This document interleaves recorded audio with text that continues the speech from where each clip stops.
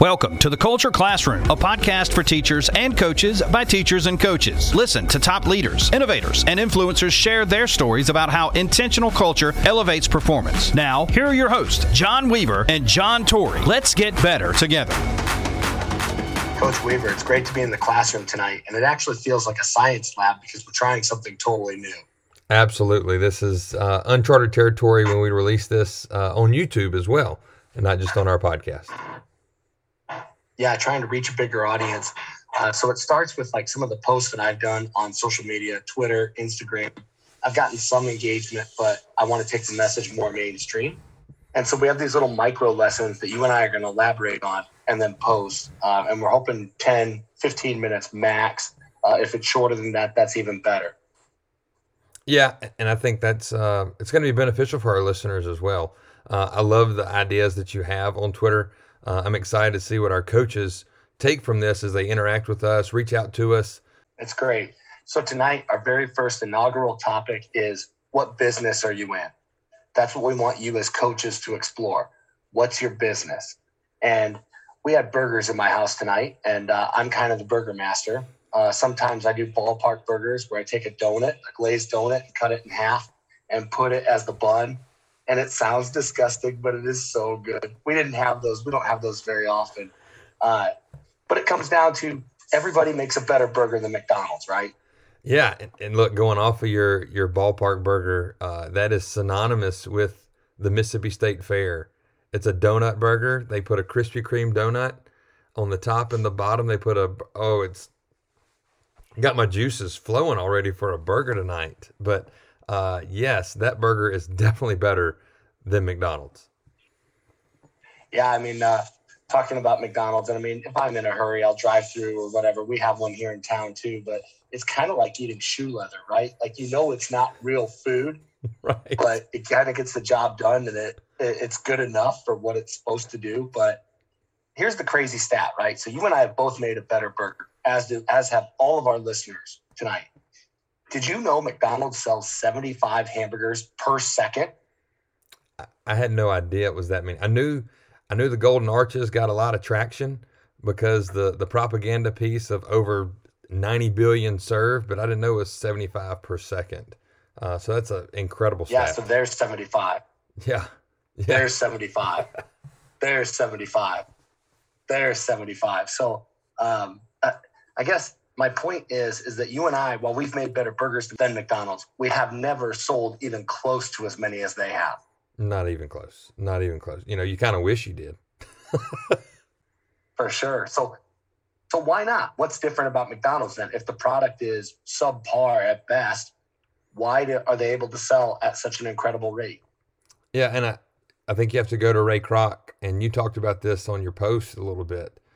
And a lot of people asked him, like, hey, what kind of business am I in? And it's off the stuff that you sent me. And I never knew that he posed the question to a bunch of kids that said, hey, what kind of business am I in? What business am I in? And one brave soul said, you sell burgers. That's what you're known for. And he says, that's exactly what I thought you would say. But on the flip side, he was totally wrong. He's in the real estate business. And go into that stat a little bit. You know that stat more than I do, of just what McDonald's and what Ray Kroc did with the McDonald's franchise. Yeah, so I mean, it started out as burgers and shakes and fries and all that stuff, but they aren't even the industry leader in terms of quality when that comes in. So the secret is that McDonald's, it's all about location, location, location, right? McDonald's has more real estate in the world than any other single entity. The Catholic Church is second. And I think what makes McDonald's then is they have a system. So they know the value. And even if that sales drops from 75 burgers a second to 1 a second, McDonald's is going to be fine because they're not in the burger business. They're in real estate.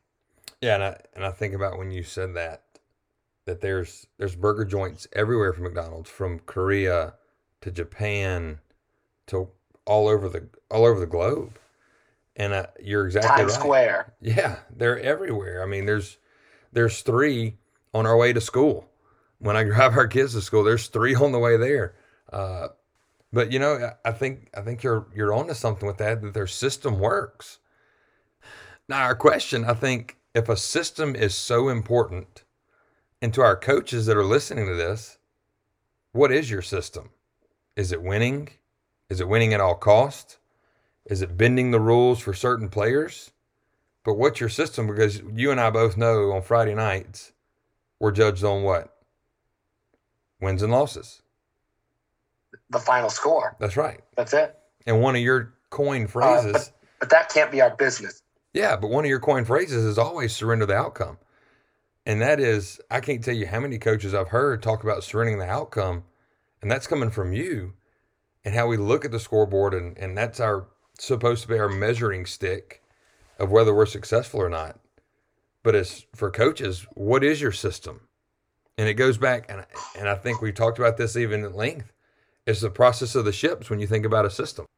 Yeah, there's definitely a process. It can't be a system if it's not process oriented, right? Correct. I think about mopping a floor. If I don't sweep before I mop, I don't get a clean floor. I get mud, right? There's a process. You have to sweep first. You have to mop. Then you have to let it dry. And so all of that goes back into it. And I guess as coaches, so many times we're probably driving through McDonald's thinking Ray Kroc is in burgers and shakes business, but he's not. And I think about coaches. Are we just in the winning business? Are we just in the results on Friday nights? Or is our business bigger than that? Is it more like real estate, like the relationships that we build that last a lifetime? So coaches, just really want to leave you with that tonight is, what business are you in? Hey, everyone, this is John Torrey. First of all, just want to say thank you for being a Culture Classroom listener. There's 3 ways that Coach Weaver and I need your help. The first is please subscribe to our show on SoundCloud, Apple iTunes, or Spotify. Second, leave a rating or review to help us produce better podcasts and gain exposure in the future. Third, don't forget to follow us on Twitter @CultureClass19. Once again, thank you for your support, and we hope to continue to provide outstanding content in the classroom.